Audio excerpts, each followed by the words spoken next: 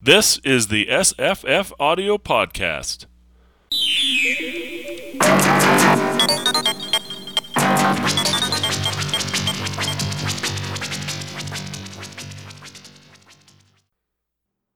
Today's podcast is a reading of Dig Me No Grave by Robert E. Howard. It's read by Robertson Dean, and it comes to us courtesy of Tantor Media. That's tantor.com. And their collection, The Horror Stories of Robert E. Howard. Join us for our discussion of it afterwards. Dig Me No Grave. The thunder of my old-fashioned door-knocker, reverberating eerily through the house, roused me from a restless and nightmare-haunted sleep. I looked out the window.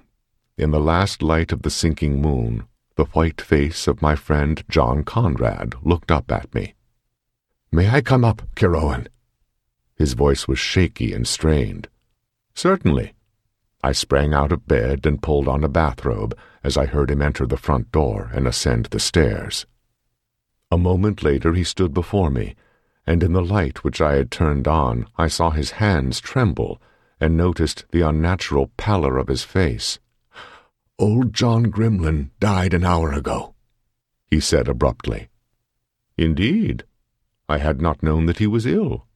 "It was a sudden, virulent attack of peculiar nature, a sort of seizure somewhat akin to epilepsy. He has been subject to such spells of late years, you know." I nodded. I knew something of the old hermit-like man who had lived in his great dark house on the hill. Indeed, I had once witnessed one of his strange seizures, and I had been appalled at the writhings, howlings, and yammerings of the wretch, who had grovelled on the earth like a wounded snake, gibbering terrible curses and black blasphemies until his voice broke in a wordless screaming which spattered his lips with foam. Seeing this, I understood why people in old times looked on such victims as men possessed by demons. "Some hereditary taint," Conrad was saying. "Old John doubtless fell heir to some ingrown weakness brought on by some loathsome disease, which was his heritage from perhaps a remote ancestor. Such things occasionally happen. Or else, well, you know, old John himself pried about in the mysterious parts of the earth, and wandered all over the East in his younger days. It is quite possible that he was infected with some obscure malady in his wanderings. There are still many unclassified diseases in Africa and the Orient." "But," said I, "you have not told me the reason for this sudden visit at this unearthly hour, for I notice that it is past midnight." My friend seemed rather confused. "Well, the fact is that John Grimlin died alone, except for myself. He refused to receive any medical aid of any sort, and in the last few moments, when it was evident that he was dying, and I was prepared to go for some sort of help in spite of him, he set up such a howling and screaming that I could not refuse his passionate pleas, which were that he should not be left to die alone." "I have seen men die," added Conrad, wiping the perspiration from his pale brow, "but the death of John Grimlin was the most fearful I have ever seen." "He suffered a great deal?" "He appeared to be in much physical agony, but this was mostly submerged by some monstrous mental or psychic suffering. The fear in his distended eyes and his screams transcended any conceivable earthly terror. I tell you, Ciarán, Grimlin's fright was greater and deeper than the ordinary fear of the beyond shown by a man of ordinary evil life." I shifted restlessly. The dark implications of this statement sent a chill of nameless apprehension trickling down my spine. I know the country people always claimed that in his youth he sold his soul to the devil, and that his sudden epileptic attacks were merely a visible sign of the fiend's power over him. But such talk is foolish, of course, and belongs in the Dark Ages. We all know that John Grimlin's life was a peculiarly evil and vicious one, even toward his last days. With good reason he was universally detested and feared, for I never heard of his doing a single good act. You were his only friend." "And that was a strange friendship," said Conrad, I was attracted to him by his unusual powers, for despite his bestial nature, John Grimlin was a highly educated man, a deeply cultured man. He had dipped deep into occult studies, and I first met him in this manner, for, as you know, I have always been strongly interested in these lines of research myself. But in this, as in all other things, Grimlin was evil and perverse. He had ignored the white side of the occult and delved into the darker, grimmer phases of it, into devil worship and voodoo and Shintoism. His knowledge of these foul arts and sciences was immense and unholy, and to hear him tell of his researches and experiments was to know such horror and repulsion as a venomous reptile might inspire. For there had been no depths to which he had not sunk, and some things he only hinted at, even to me. I tell you, Corrowan, it is easy to laugh at tales of the black world of the unknown when one is in pleasant company under the bright sunlight, but had you sat at ungodly hours in the silent, bizarre library of John Grimlin and looked on the ancient, musty volumes and listened to his grisly talk as I did, your tongue would have cloven to your palate with sheer horror as mine did, and the supernatural world would have seemed very real and near to you, as it seemed to me. "But in God's name, man," I cried, for the tension was growing unbearable, "come to the point and tell me what you want of me." "I want you to come with me to John Grimlin's house and help carry out his outlandish instructions in regard to his body." I had no liking for the adventure, but I dressed hurriedly, an occasional shudder of premonition shaking me. Once fully clad, I followed Conrad out of the house and up the silent road which led to the house of John Grimlin. The road wound uphill, and all the way, looking upward and forward, I could see that the great grim house perched like a bird of evil on the crest of the hill, bulking black and stark against the stars. In the west pulsed a single dull red smear where the young moon had just sunk from view behind the low black hills. The whole night seemed full of brooding evil, and the persistent swishing of a bat's wings somewhere overhead caused my taut nerves to jerk and thrum. To drown the quick pounding of my own heart, I said, "Do you share the belief so many hold, that John Grimlin was mad?" We strove on several paces before Conrad answered, seemingly with a strange reluctance. "But for one incident, I would say no man was ever saner. But one night in his study, he seemed suddenly to break all bonds of reason. He had discoursed for hours on his favorite subject, black magic, when suddenly he cried, as his face lit with a weird, unholy glow, 'Why should I sit here babbling such child's prattle to you? These voodoo rituals, these Shinto sacrifices, feathered snakes, goats without horns, black leopard cults, bah! Filth and dust that the wind blows away, dregs of the real unknown, the deep mysteries, mere echoes from the abyss. I could tell you things that would shatter your paltry brain. I could breathe into your ear names that would wither you like a burnt weed. What do you know of Yog-Sothoth, of Cthulhu, and the sunken cities? None of these names is even included in your mythologies. Not even in your dreams have you glimpsed the black cyclopean walls of Koth, or shriveled before the noxious winds that blow from Yuggoth. But I will not blast you lifeless with my black wisdom. I cannot expect your infantile brain to bear what mine holds. Were you as old as I, had you seen, as I have seen, kingdoms crumble and generations pass away, had you gathered as ripe grain the dark secrets of the centuries. He was raving away, his wildly lit face scarcely human in appearance, and suddenly, noting my evident bewilderment, he burst into a horrible, cackling laugh. "Gad," he cried, in a voice and accent strange to me, "methinks I've frightened ye, and certes, it is not to be marvelled at, since ye be but a naked salvage in the arts of life, after all. Ye think I be old, eh? Why, ye gaping lout, ye'd drop dead were I to divulge the generations of men I've known." But at this point such horror overcame me that I fled from him as from an adder, and his high-pitched, diabolical laughter followed me out of the shadowy house. Some days later I received a letter apologizing for his manner and describing it candidly, too candidly, to drugs. I did not believe it, but I renewed our relations after some hesitation. "It sounds like utter madness," I muttered.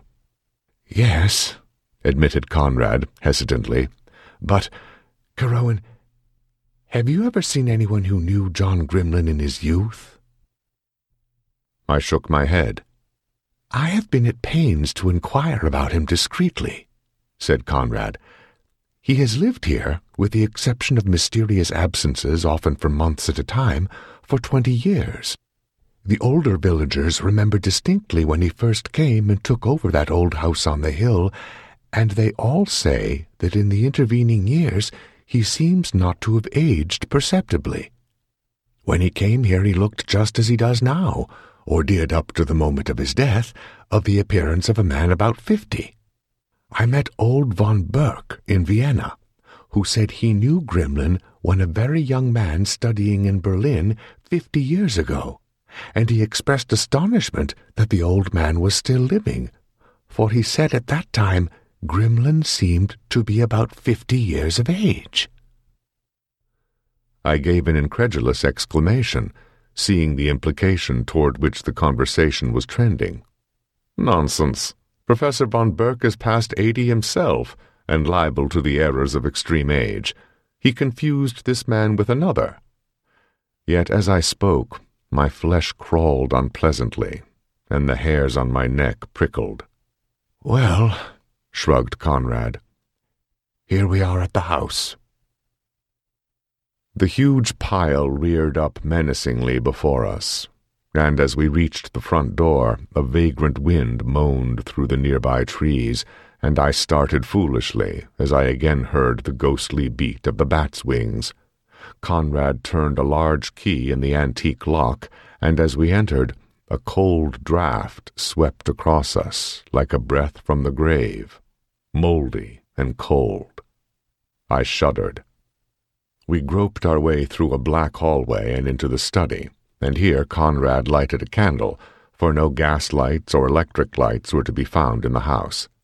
I looked about me, dreading what the light might disclose, but the room, heavily tapestried and bizarrely furnished, was empty save for us two. Where is it?" I asked in a husky whisper, from a throat gone dry. "Upstairs," answered Conrad in a low voice, showing that the silence and mystery of the house had laid a spell on him also. "Upstairs in the library, where he died." I glanced up involuntarily. Somewhere above our head, the lone master of this grim house was stretched out in his last sleep, silent, his white face set in a grinning mask of death. Panic swept over me, and I fought for control. After all, it was merely the corpse of a wicked old man who was past harming anyone. This argument ran hollowly in my brain, like the words of a frightened child who is trying to reassure himself. I turned to Conrad. He had taken a time-yellowed envelope from an inside pocket. "This," he said, removing from the envelope several pages of closely written, time-yellowed parchment, "is, in effect, the last word of John Grimlin, though God alone knows how many years ago it was written. He gave it to me 10 years ago, immediately after his return from Mongolia. It was shortly after this that he had his first seizure. This envelope he gave me, sealed, and he made me swear that I would hide it carefully and that I would not open it until he was dead, when I was to read the contents and follow their directions exactly. More, he made me swear that no matter what he said or did after giving me the envelope, I would go ahead as first directed. Tor, he said with a fearful smile, the flesh is weak, but I am a man of my word, and though I might, in a moment of weakness, wish to retract, it is far, far too late now. You may never understand the matter, but you are to do as I have said. Well? Well? Again Conrad wiped his brow.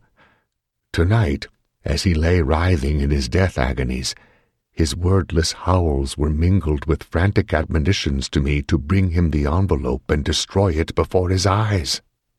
As he yammered this, he forced himself up on his elbows, and with eyes staring and hair standing straight up on his head, he screamed at me in a manner to chill the blood. And he was shrieking for me to destroy the envelope, not to open it, and once he howled in his delirium for me to hew his body into pieces and scatter the bits to the four winds of heaven. An uncontrollable exclamation of horror escaped my dry lips. At last, went on Conrad, I gave in. Remembering his commands 10 years ago, I at first stood firm, but at last, as his screeches grew unbearably desperate, I turned to go for the envelope, even though that meant leaving him alone. But as I turned, with one last fearful convulsion in which blood-flecked foam flew from his writhing lips, the life went from his twisted body in a single great wrench. He fumbled at the parchment. I am going to carry out my promise. The directions herein seem fantastic and may be the whims of a disordered mind, but I gave my word.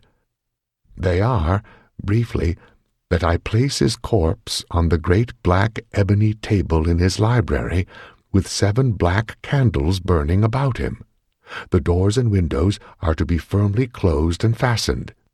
Then, in the darkness which precedes dawn, I am to read the formula, charm, or spell, which is contained in a smaller, sealed envelope inside the first, and which I have not yet opened.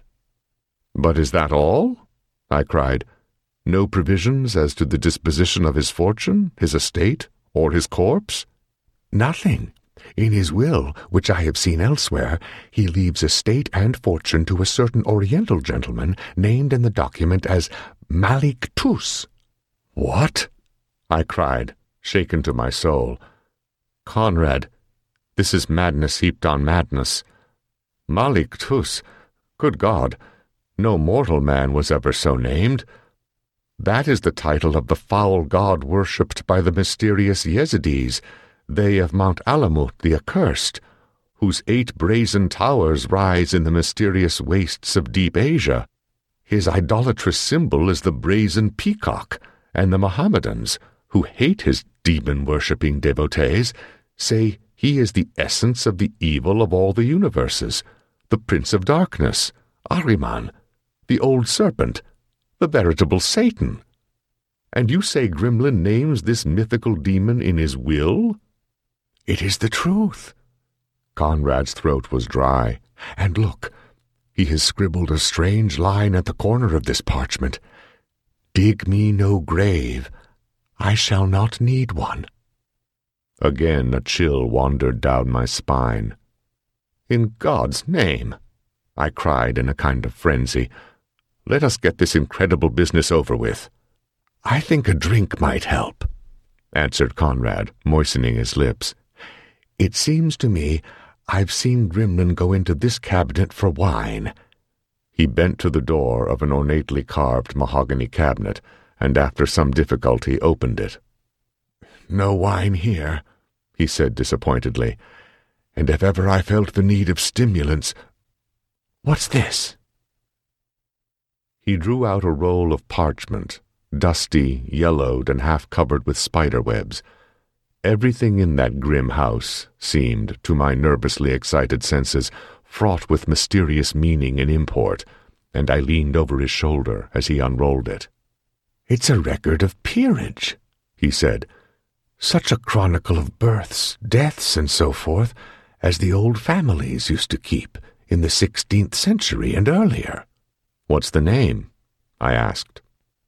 He scowled over the dim scrawls, striving to master the faded, archaic script. Grym. I've got it. Grimlin, of course. It's the records of old John's family, the Grimlins of Toad's Heath Manor, Suffolk. What an outlandish name for an estate. Look at the last entry. Together we read, John Grimlin, born March 10th, 1630. And then we both cried out. Under this entry was freshly written, in a strange, scrawling hand, died March 10th, 1930. Below this, there was a seal of black wax, stamped with a strange design, something like a peacock with a spreading tail. Conrad stared at me speechless. All the color ebbed from his face. I shook myself with the rage engendered by fear. "It's the hoax of a madman," I shouted. "The stage has been set with such great care that the actors have overstepped themselves. Whoever they are, they have heaped up so many incredible effects as to nullify them. It's all a very stupid, very dull drama of illusion." And even as I spoke, icy sweat stood out on my body, and I shook as with an ague. With a wordless motion, Conrad turned toward the stairs, taking up a large candle from a mahogany table. "It was understood, I suppose," he whispered, "that I should go through with this ghastly matter alone, but I had not the moral courage, and now I'm glad I had not." A still horror brooded over the silent house as we went up the stairs. A faint breeze stole in from somewhere and set the heavy velvet hangings rustling, and I visualized stealthily taloned fingers drawing aside the tapestries to fix red, gloating eyes upon us. Once I thought I heard the indistinct clumping of monstrous feet somewhere above us, but it must have been the heavy pounding of my own heart. The stairs debouched into a wide, dark corridor, in which our feeble candle cast a faint gleam, which but illuminated our pale faces and made the shadows seem darker by comparison. We stopped at a heavy door, and I heard Conrad's breath draw in sharply, as a man's will when he braces himself physically or mentally. I involuntarily clenched my fists until the nails bit into the palms. Then Conrad thrust the door open. A sharp cry escaped his lips. The candle dropped from his nerveless fingers and went out. The library of John Grimlin was ablaze with light, though the whole house had been in darkness when we entered it. The light came from 7 black candles placed at regular intervals about the great ebony table. On this table, between the candles, I had braced myself against the sight. Now, in the face of the mysterious illumination and the sight of the thing on the table, my resolution nearly gave way. John Grimlin had been unlovely in life. In death, he was hideous. Yes, he was hideous, even though his face was mercifully covered with the same curious silken robe which, worked in fantastic bird-like designs, covered his whole body, except the crooked claw-like hands and the bare, withered feet. A strangling sound came from Conrad. "My God," he whispered, "what is this?" I laid his body out on the table and placed the candles about it, but I did not light them, nor did I place that robe over the body, and there were bedroom slippers on his feet when I left. He halted suddenly. We were not alone in the death room. At first we had not seen him as he sat in the great armchair in a farther nook of a corner, so still that he seemed a part of the shadows cast by the heavy tapestries. As my eyes fell upon him, a violent shuddering shook me, and a feeling akin to nausea racked the pit of my stomach. My first impression was of vivid, oblique yellow eyes, which gazed unwinkingly at us. Then the man rose and made a deep salaam, and we saw that he was an Oriental. Now when I strive to etch him clearly in my mind, I can resurrect no plain image of him. I only remember those piercing eyes and the yellow, fantastic robe he wore. We returned his salute mechanically, and he spoke in a low, refined voice. "Gentlemen, I crave your pardon. I have made so free as to light the candles. Shall we not proceed with the business pertaining to our mutual friend?"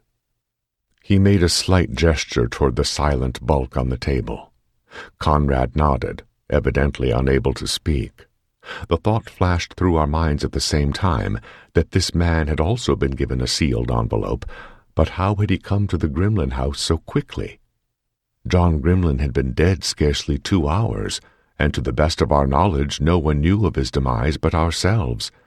And how had he got into the locked and bolted house?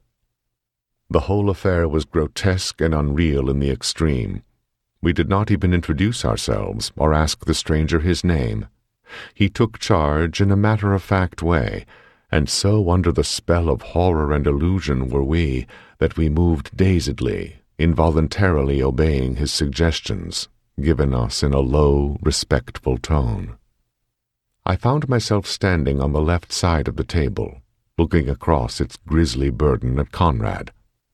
The Oriental stood with arms folded and head bowed at the head of the table, nor did it then strike me as being strange that he should stand there, instead of Conrad, who was to read what Grimlin had written.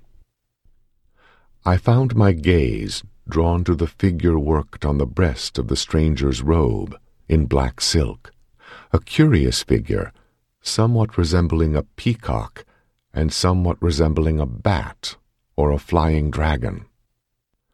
I noted with a start that the same design was worked on the robe covering the corpse. The doors had been locked, the windows fastened down. Conrad, with a shaky hand, opened the inner envelope and fluttered open the parchment sheets contained therein. These sheets seemed much older than those containing the instructions to Conrad in the larger envelope. Conrad began to read in a monotonous drone which had the effect of hypnosis on the hearer.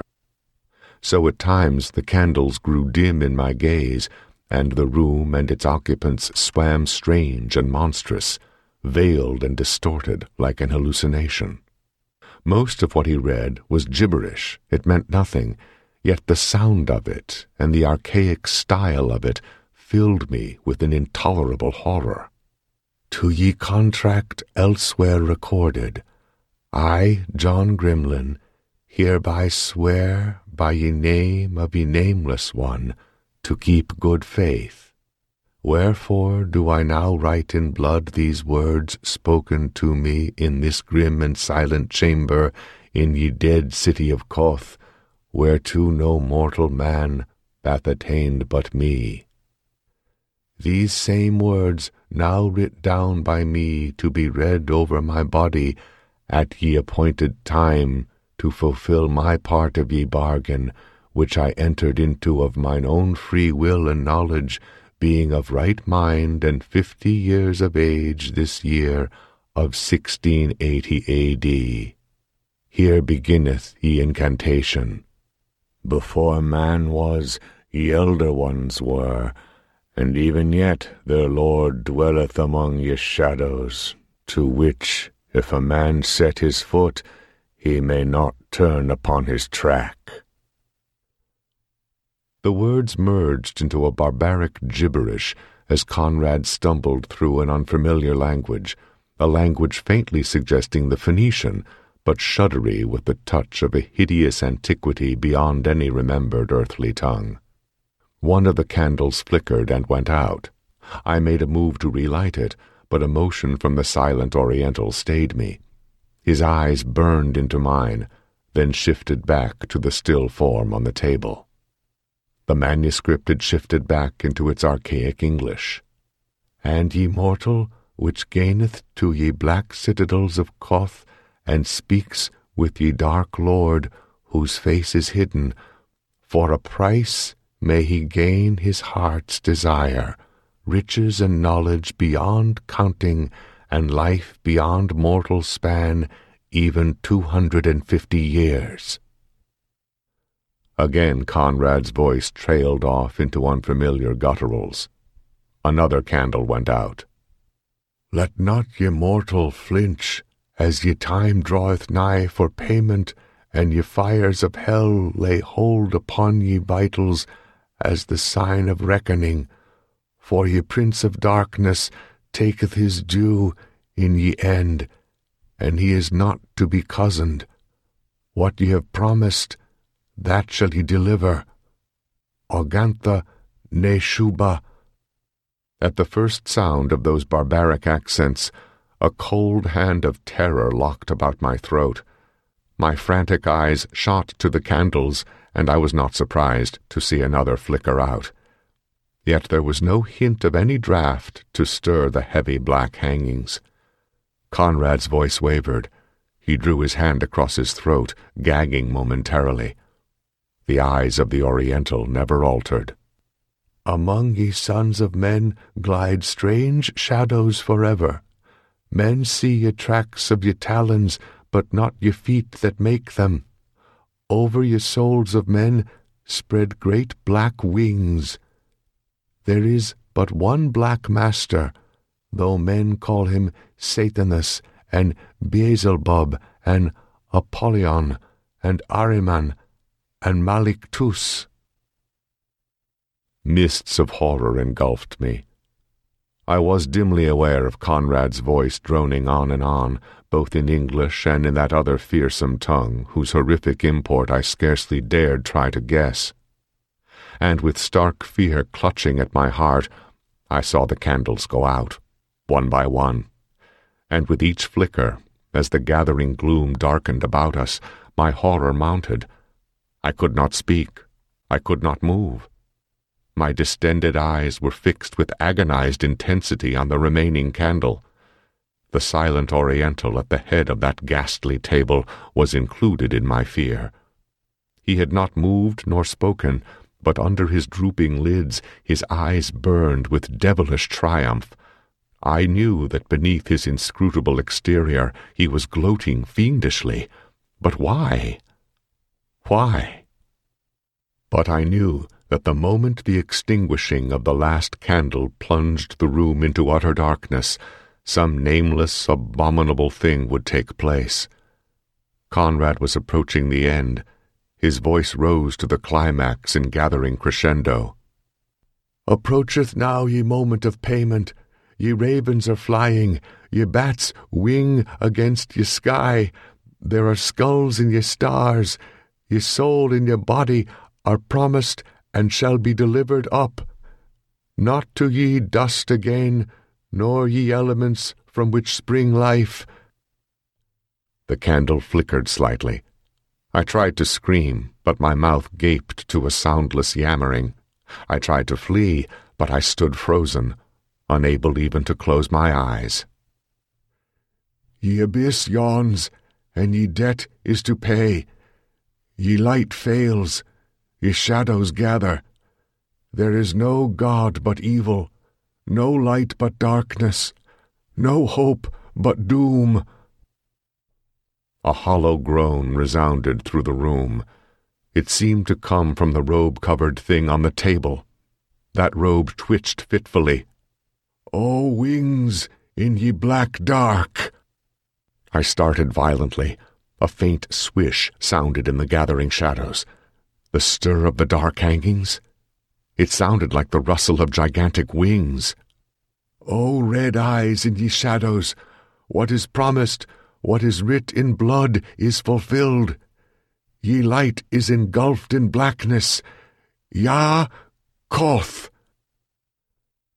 The last candle went out suddenly, and a ghastly, unhuman cry that came not from my lips or from Conrad's burst unbearably forth.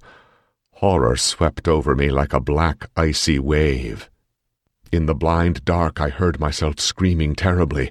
Then, with a swirl and a great rush of wind, something swept the room, flinging the hangings aloft and dashing chairs and tables crashing to the floor. For an instant, an intolerable odor burned our nostrils. A low, hideous tittering mocked us in the blackness. Then silence fell, like a shroud. Somehow, Conrad found a candle and lighted it. The faint glow showed us the room in fearful disarray, showed us each other's ghastly faces, and showed us the black ebony table. Empty. The doors and windows were locked as they had been, but the Oriental was gone, and so was the corpse of John Grimlin. Shrieking like damned men, we broke down the door and fled frenziedly down the well-like staircase, where the darkness seemed to clutch at us with clammy black fingers.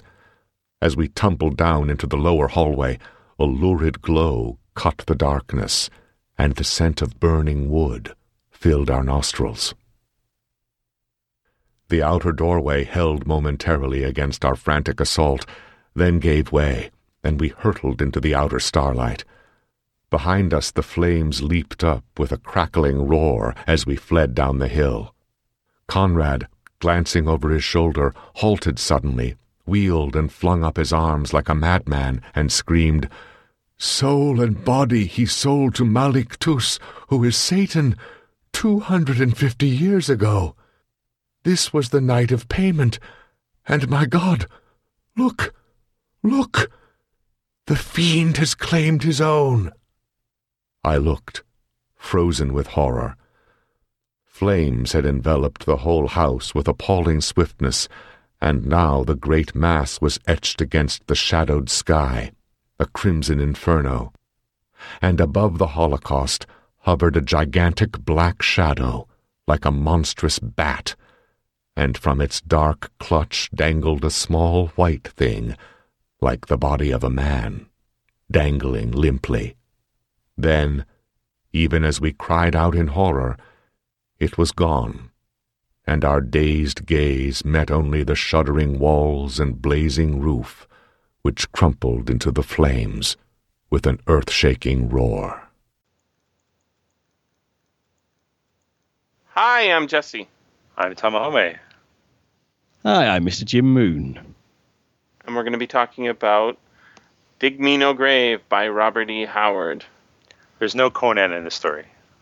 No Conan. No, this is one of his many non-Conan stories. He wrote a lot of stuff, and this is, I don't know if this is our first non-Conan story as a podcast by Howard, but it's one of the first ones I read that wasn't a Conan story.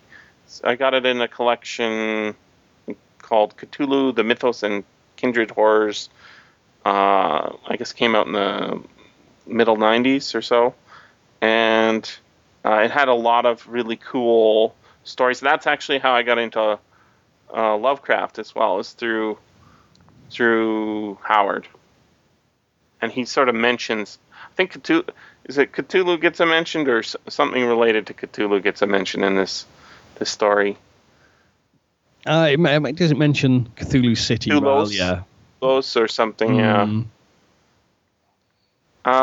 But I like this story because it sort of combines everything that has I don't know, it's a Lovecraftian story but done in the Howard style.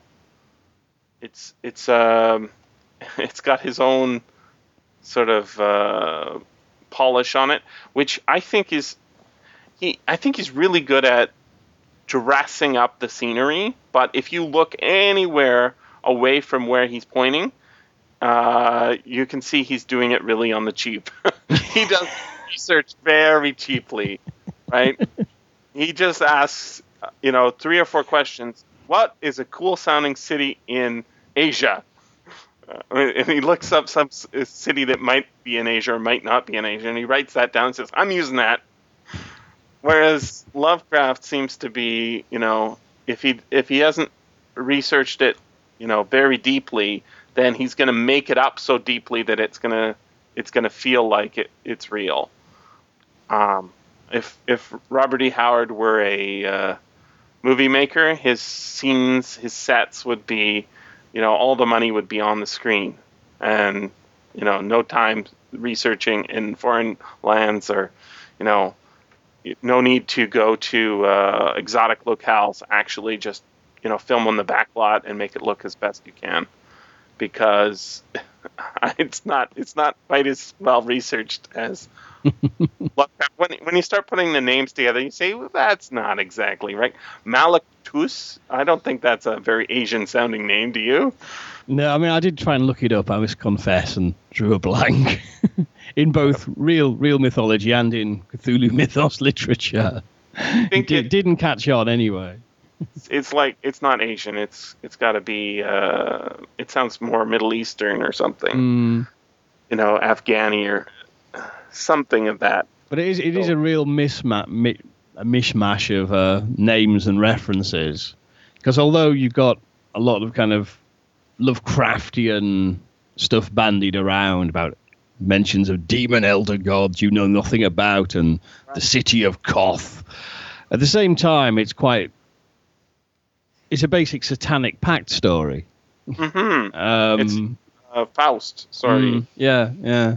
Right. It's the backstory is he's the main character has made a deal with a demon to live a couple hundred extra years, and finally it's come to get its payment, which I guess is just his body, which is kind of lame. Maybe his soul as well. I was like, damn, I can make that deal. But other than being evil, as far as I know, you're not evil, Mr. Jim Moon. You are most like the guy that in this story, the dead man, the man who's dead in all the scenes, who's lying on the table. You are most like the dead man. You've got lots of books and you've read lots of stuff and you've got a parlor and a cool wallpaper, right?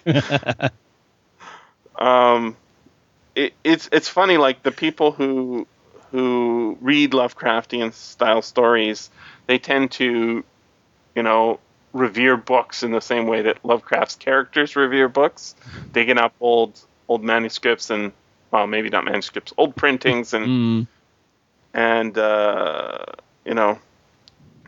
don't know, caring about their mantelpieces. Well, Lovecraft was a bibliophile, and I think it figures that he's writing, and his style of writing appeals to bibliophiles as well. I mean, I've seen this story as well, kind of the idea of the lore of the old books, of the rare tome of that any book lover can relate to. Of that, hunting down the mysteries. I mean, I think also, in this story, we're maybe because we're just recording in December, but I also get the feeling, as well as sort of it's Howard doing Lovecraft, in some ways it feels like Howard doing Dickens as well. Gremlin was dead. Dead as a door knocker, like Mr. Marley. He was an evil man. He never did a good thing in his life. You know what I mean? Oh, there's that. I mean, it's not Howard doing Lovecraft, he's still doing Howard. He's not, he doesn't really have, I've never seen him do anybody else's style, but he's really good at picking things up. And so, yeah, I didn't think of it as a Christmassy story, but it is sort of that ilk. It has that sort of Victorian Gothic sort of feel to it, I think. Lesson, though. Like, there's nothing. What's really funny is I was describing this story to a friend of mine, and I said, there's nothing happens in this story other than they go to the guy's house, they see the dead body on the table, and I guess Conrad is shocked to see him covered by a robe, and that the candles are lit, and he's really freaked out by that. And then there's another guy shows up in the room, and they do the little ceremony, and then the house burns down, and then they see a giant peacock in the sky. And that was the highlight for me. Yeah, I was wondering about that. Is it what's with? It was a bat, right?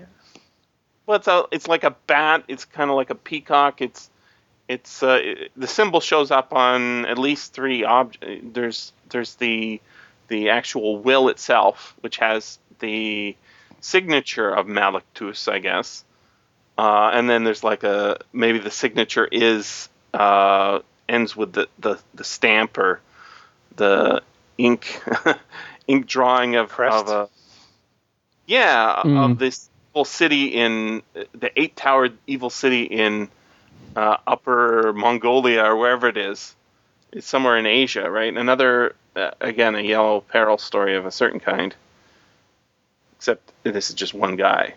So let's talk about the dude who shows up. The guy who's wearing the yellow robe. He's got disturbing eyes that burn like, I don't know, yellow coals or something. What is he? Is he the monster? Well, you can certainly read like that he's the avatar of the demon of the god. I mean, the fact he appears in yellow robes, like Cthulhu mythos scholars, you link him with Nyarlathotep, who, sometimes appears as an avatar called the King in Yellow. My reading is he is kind of say he's like the emissary or the essence of the god come to collect. I was thinking, like that they because it's exactly 300 years later. It must have been like a deal they struck, and that's why the Asian dude is there, is to collect on the deal, right? And that's how he knew that. What's John Grimlin?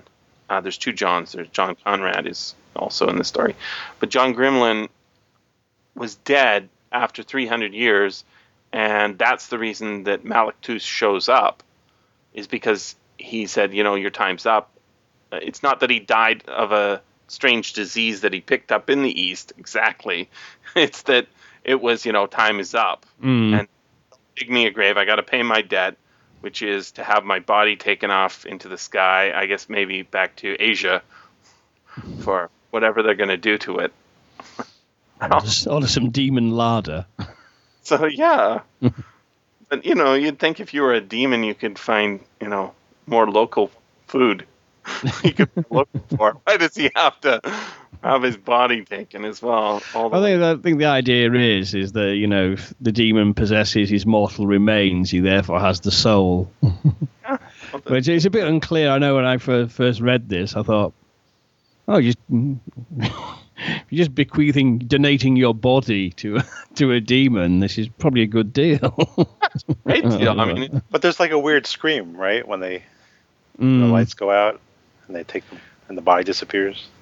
Yeah, because in the story there's that sort of reading. If you read like a second time and a bit more closer, there's that inference that although Grimlin is dead, his essence is still in the corpse. Yeah. And that, it's not just the body, his body and soul being spirited away to the infernal regions or the lost city of Koth or wherever. Yeah, now Koth is a name that that Howard's used in other works, like I guess in the Conan series and such. But I don't think there's a real Koth in Asia. I think it's somehow near Greece. I think that's my memory. But the real place called Koth. But he was not one. He's not, like I said, one for paying attention to the details. One of the things that he says is that this guy John Grimlin, he was really into Shintoism, and I'm like. What's wrong with Shintoism? And it does come across as a bit of a slur. It gets bundled in with sorcery, voodoo, and he's got and Shintoism. And Cthulhu and Shintoism. It's like, hey, he's slamming on the entire Japanese religion there, which is pretty. I mean, it's pretty innocuous. It's basically, it's not animism exactly. It's like spirit of each place has spirits, right? And that's not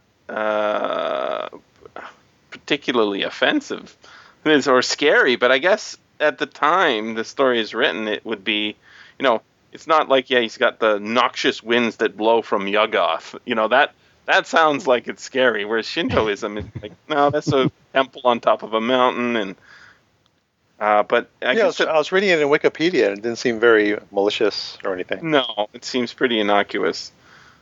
I mean, it's not even particularly. They don't go around pushing it on you, knocking on your doors. It doesn't even have an annoying factor, you know. Mm. So, I do dig what's happening though, in that he does understand how this layering of levels of history, even if they are, you know, sort of, you don't look at them too closely. You know, he has the. So let me read this little line here. What? I cried, shaken to my soul. Conrad, this is madness, heaped on madness. Malactus! Good God! No mortal man was ever so named. And I'm like, yeah, that's right. That's a really unrealistic name for a guy, too. That is the title of the foul god worshipped by the mysterious Yezidis, they of Mount Alamut, the accursed, whose 8 brazen towers rise in the mysterious wastes of deep Asia. Well, Alamut does not sound to me like a deep Asia. That sounds like Turkey or something, right? The language is, he's sort of conflating. I mean, I believe the Yezidis are a real cult. I wouldn't be surprised, but I don't think it's deep Asia, though, is it? I wouldn't have said so. I'd say it's more Middle East, I believe. And there's certainly the mountain name, say, as you say, sounds more Turkish. But because he doesn't stop and let you ponder it, it seems all right, because he keeps going. He says, his idolatrous symbol, the brazen peacock, and the Mohammedans who hate his demon-worshipping devotees say the essence of evil of all the universe, the prince of darkness, Ahriman, the old serpent, just keeps piling it on. Satan! And you said Gremlin names this mythical demon in his will? It is the truth. That's right. And then they get thirsty and go looking for some wine. He's dead. He doesn't need his wine cellar. Let's help ourselves. Basically, it's the middle of the night, right? But I thought, should we make much from the fact that there is no wine? Because I was thinking that maybe that was his way of Gremlin saying, you know, I'm going to be dead on this date. I don't need to buy any more wine. But it did cross my mind, because when I was for this reading, when I was reading it, I was sort of thinking Jacob Marley, and I'm thinking, yeah, I bet he drank all the wine because he knew he was going to die. I bet there's nothing in that house spare. It'll have all been used up to that date. And the house burns down. But it's not an is it an accident? I don't think so. I mean, they do have candles flopping around all over robes, which is not, you know, the wisest thing. I think it was the other like kind of omen satanic accidents. Right. But he gives the house to the he leaves all the estate to the demon or something, right? Mm. So it's like the way of it's getting offering or something. Oh, that no one else gets it. Oh. Possibly. They say, well, what a demon would do with a country estate, I'm not sure, but in this case, burn it to the ground. Apparently, maybe it's the old thing: if you burn it, it then reassembles in the afterlife. Well, that actually fits with more Asian religions, right? I'm not sure about Shinto, but that's a Chinese traditional belief. You know, your ancestors need money. Mm. You could burn actual money, but why not just send them fake stuff? They can't tell the difference. It always makes me think that, you know, you've got this sort of underworld or afterlife in which ancestors are always in need of stuff, and then every, you know, seasonally they get sent things by burnt offerings it's all like this fake money, and they just get angrier and angrier. just burn a check, and then if they don't cash it, you don't lose anything. I wonder if that would work. But yeah, it seems to be the way to get things to the other side is to burn them. But it's sort of an old way. I don't know. I'm not sure peacocks are that scary either. But I well, that is where he had done some research, because there is in these Middle Eastern traditions, there are obscure sects that refer to Satan as the peacock angel. Oh, interesting. Because in sort of medieval periods, the peacock symbolized pride. And as we know, Lucifer was cast out of heaven for his pride. Right. Okay. So that's coming together a little. Which did surprise me, because I know Howard is kind of, well, he has a magpie salt and pepper approach to research. I thought, oh, that's fairly obscure. He dug something up there. I was impressed. You know, I would be much more like, because I just don't think he had the libraries. I mean, he's living in a small town. He can't call up anything that he wants. He doesn't have the internet. He can't research, right? So I'm thinking, Lovecraft, he was near a big city, collect books. It seems like he did collect books, and he found books somehow. And I believe he even lived in a house with a library. So yeah. It's much more reasonable for him to do this. But the way Howard seems to have done it is he reads a story that has this element in it, and he just swipes it and puts it in his own thing and says, that's really cool. I'm going to use that. And that's so I would be much more inclined to think that he didn't look it up. He didn't find it, but that somebody else did. And that he, got the benefit of that with his own work, which I'm not slamming at all. It's just you gotta love it for what it is. Well, I say with Howard, it was the momentum of the story that was important, and if he thought this stuff sounded cool, he went in.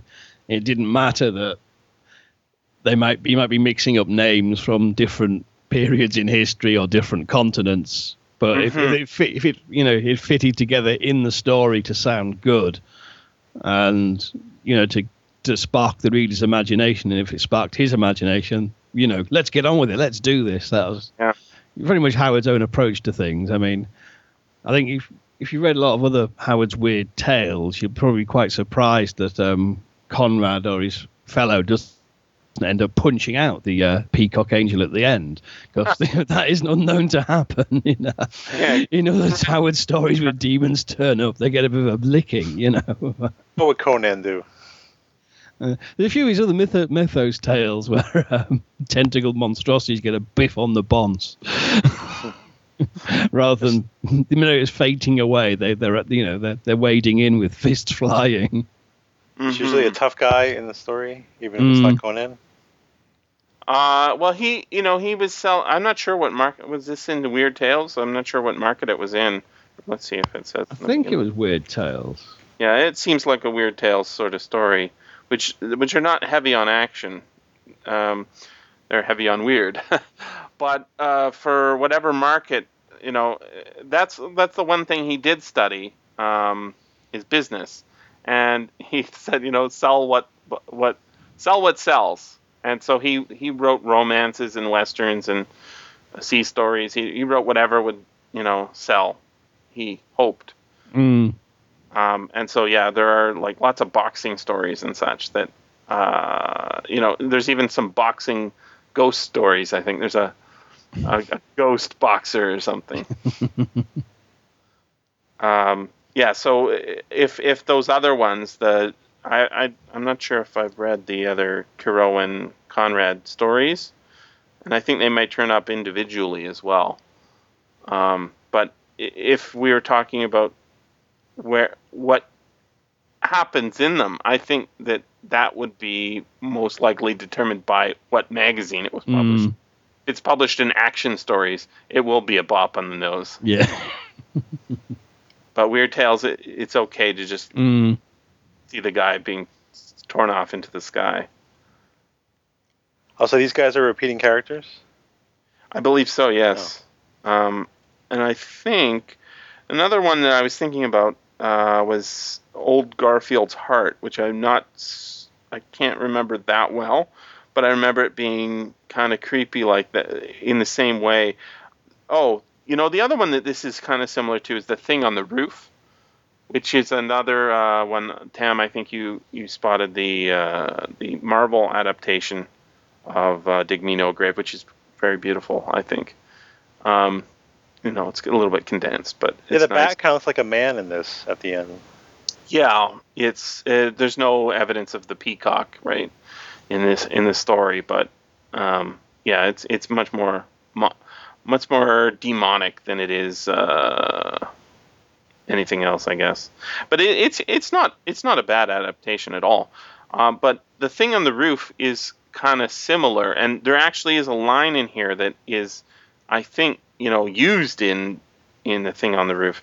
So when they go into the house of Gremlin, they hear something, I think, when they come in. Wasn't it? Let's see if Bat's wings.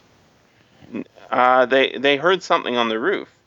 So the Thing on the Roof, the story is 1932. Dig Me No Grave is 1937. So yeah, it wouldn't be surprising that he recycled it. Both were in Weird Tales, I think. Yeah. Let's see if I can spot that spot. In the meantime, while I'm looking for that, Tam, why don't you ask our wonderful guest, Mr. Jim Moon, about his new collection of horror weird stories? Hey, Jim, I hear you have a book coming out. Yes, I do. It's available currently for Kindle. There will be a paper edition and an audiobook edition in the new year.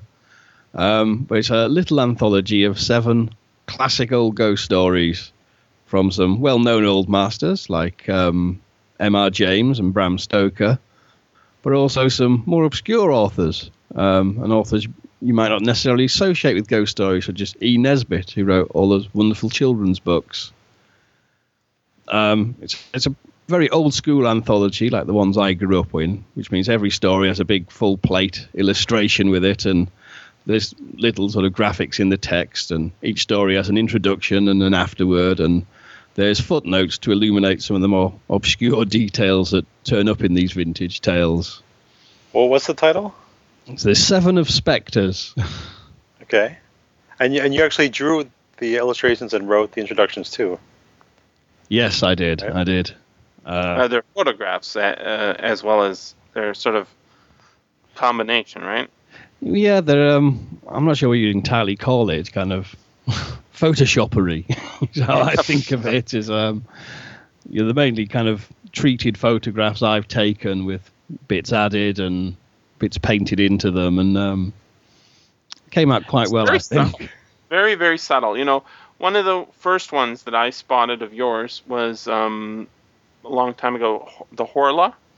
Ah, yes. And I just spotted what you did to it. And I'm like, how the hell didn't I see this? But I think it's the size. So if you type in the Horla and Maupassant, if you can spell that, and then we did a read along of that.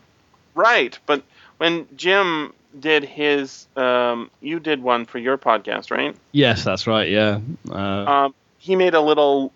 You're really good with the putting art in, and I'm like just looking at it and saying, yeah, it's just a pile of books, right? A pile of books on the thing, and I guess that's in the story. And I was like, well, it's not that great, but now I'm looking at it and I say, holy crap, how did I not see the Horla there? There's a Horla in the back. It's hard doing an illustration for an invisible monster. Especially when your audience isn't even smart enough to clue in that there is an invisible monster there. But I added to the post I did on the Horla, I added the Lind Ward ones, which are much more obvious. And, there's another one very famous one where he's looking in the mirror and he sees the Horla in the mirror, right? But yeah, I think you're almost being too subtle, because I'm like, I don't see any of the stuff you put into it until I have it pointed out to me. On the 7 of Spectres cover, you were saying that there's a skull there.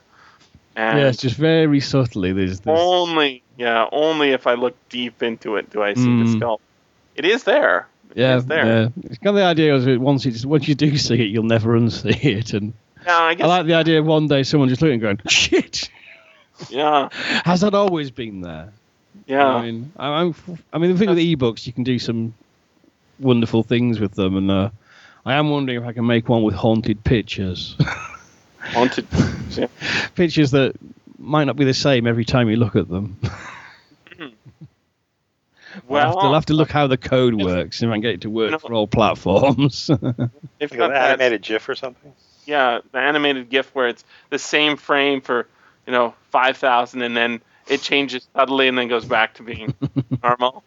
Straight out of Harry Potter. Is that a Harry Potter thing? Yeah. Well, the paintings move in the school. Yeah. All right. So I would say that's an interesting point.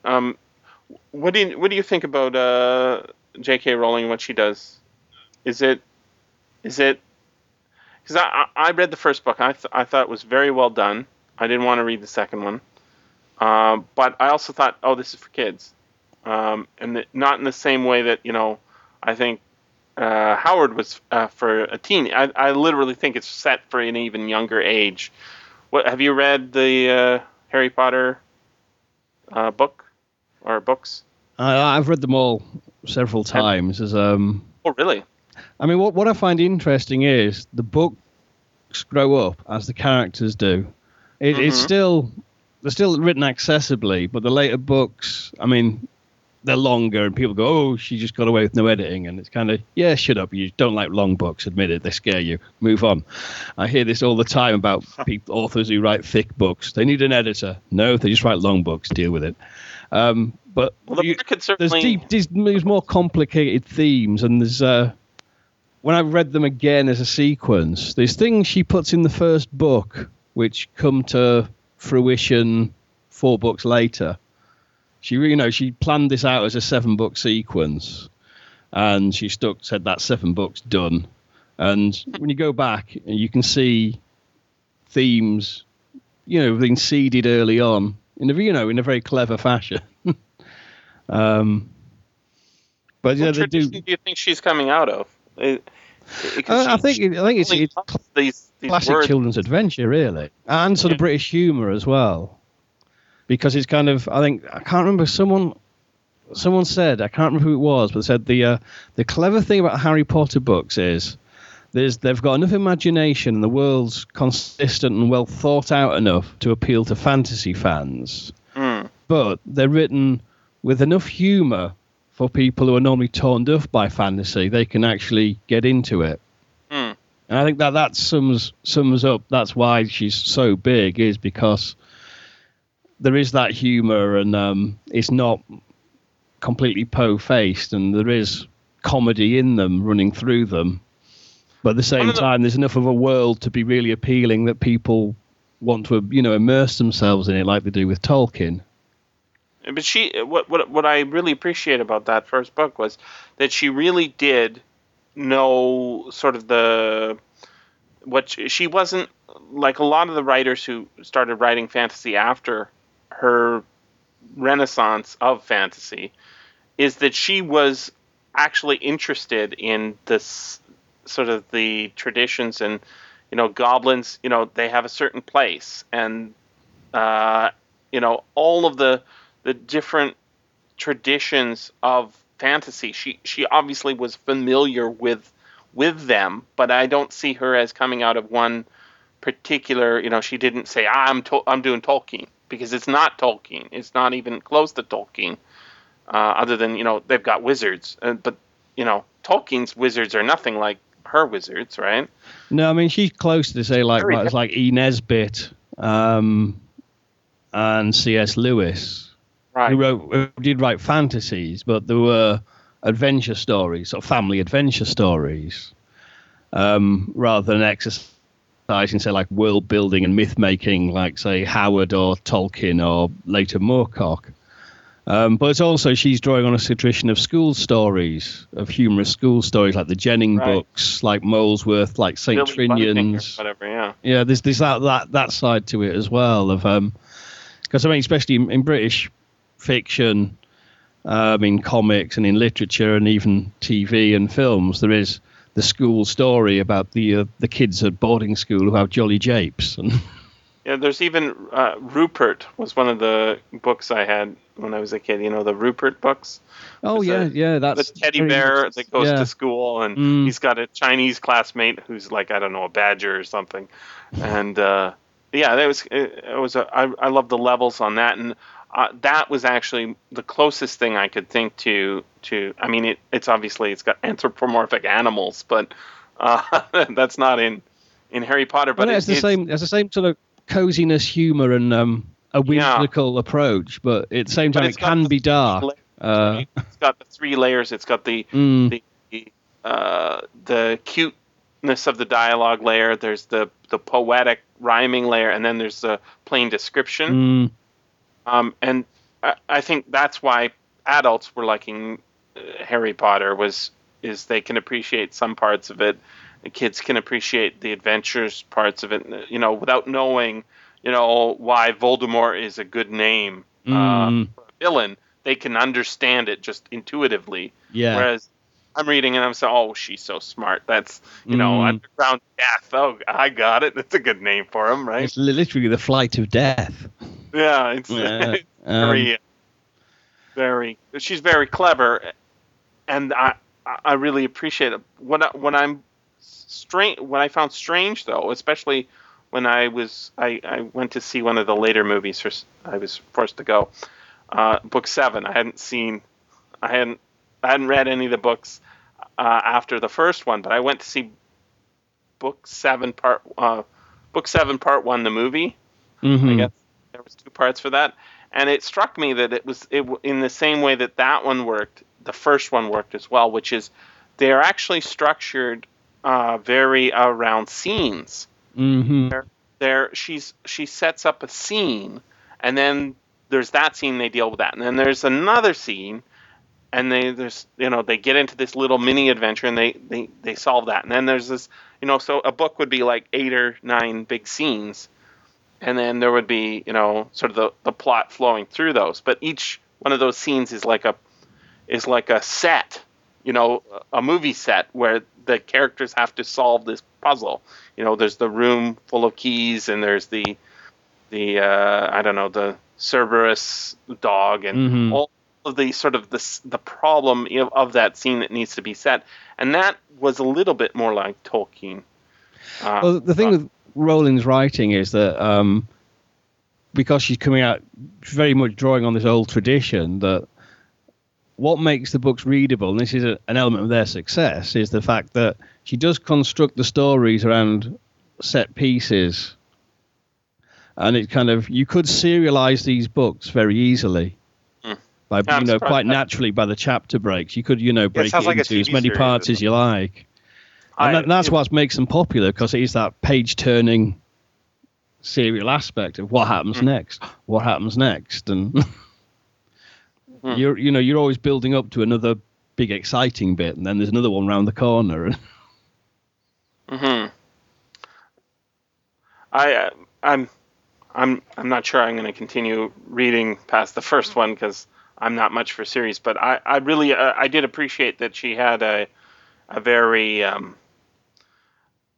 there are these authors who they really do have their own unique voices, and Howard's one of them, Lovecraft's one of them, and I think she is one too. She's got a way of putting together all these, there's nothing radically new in what she's done, but the way she put it together, it feels like an old classic. Yeah, as if that timeless sort of feel to it. Hey Jim, did you read her mainstream novel? I've not yet. I'm hoping Santa's bringing that for me in his sack. That's on my list. I know he's probably going to. It did get bad reviews or mixed reviews, shall we? I read the beginning. It's pretty heavy, inevitable. like a guy dies of a stroke or something in the very beginning. Yeah. It's not going to be a happy read. Well, no, it's a grown-up novel, but it's darkly comic, and for having read the Potter books, it's kind of I can see her pulling off this kind of sort of dark sort of twisted sort of story about the like if you've seen Hot Fuzz, about that kind of beneath the respectable little English town, there's a seething hotbed. That was great. Actually, I forgot how that's such a fun little movie. I don't think it did very well, but it was nice to see that it is a British movie, even though it's an American style comedy, right? With all the action and such, it's very, I don't know. I think it was filmed in Britain, right?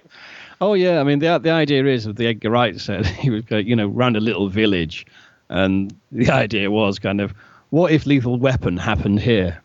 Yeah, and it was colliding that kind of little English village story with sort of the big dumb American sort of cop blow everything up. Yeah, and it's that's it's like clashing those two things together, and I might rewatch that. That was pretty funny. The same way in Shaun of the Dead is kind of what would happen if Dawn of the Dead was happening in a little suburb of London, to English people. Yeah. They wouldn't be going to the mall. They'd be going, shall we go to the pub and wait it out? This has been the SFF Audio Podcast. Please join us at www.sffaudio.com.